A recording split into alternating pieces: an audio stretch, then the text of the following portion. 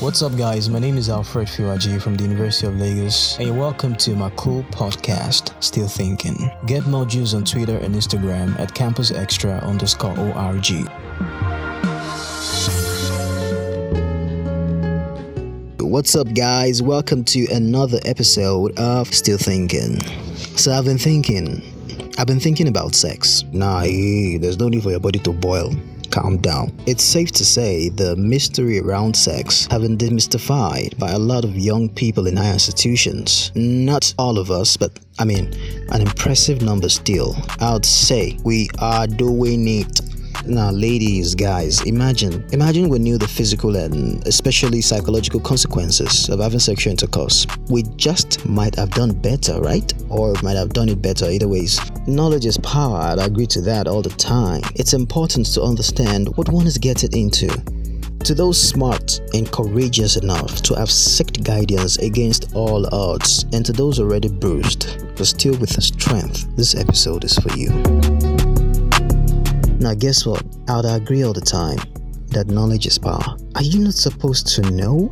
Are you not supposed to understand what you're getting yourself into? Why do we have to exist in the denial of others? Like, say your parents are in denial about the fact that, this is the age where these guys get curious about these things. This is the age where people be calling my girl and all that.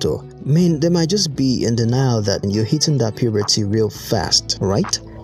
Let's say your biology teacher in secondary school only tells you, so this is a sperm, and then it mates with an ovary, and that's all you get on sex education. A lot of schools, that's it, for real. As a matter of fact, my secondary school, I can't ever remember ever getting sex education like, no. The closest I got to it was reproduction as a topic in biology, for real. And I'm not the only one. I'm very sure there's a lot like me. But what if I got to understand what it means for me, physically and psychologically, going into this? I would say my choices would have been more informed. A lot of young people going into this without being as informed as they should be.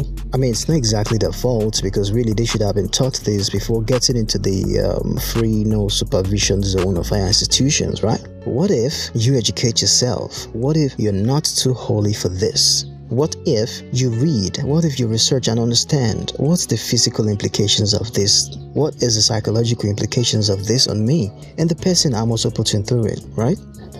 What if you're not too holy for that? What if you're not too holy to know that? Alright, guys, a podcast is enough for the wise. What's up, guys? My name is Alfred Fiwaji from the University of Lagos, and you just listened to my cool podcast, Still Thinking. Get more juice on Twitter and Instagram at campusextra_org.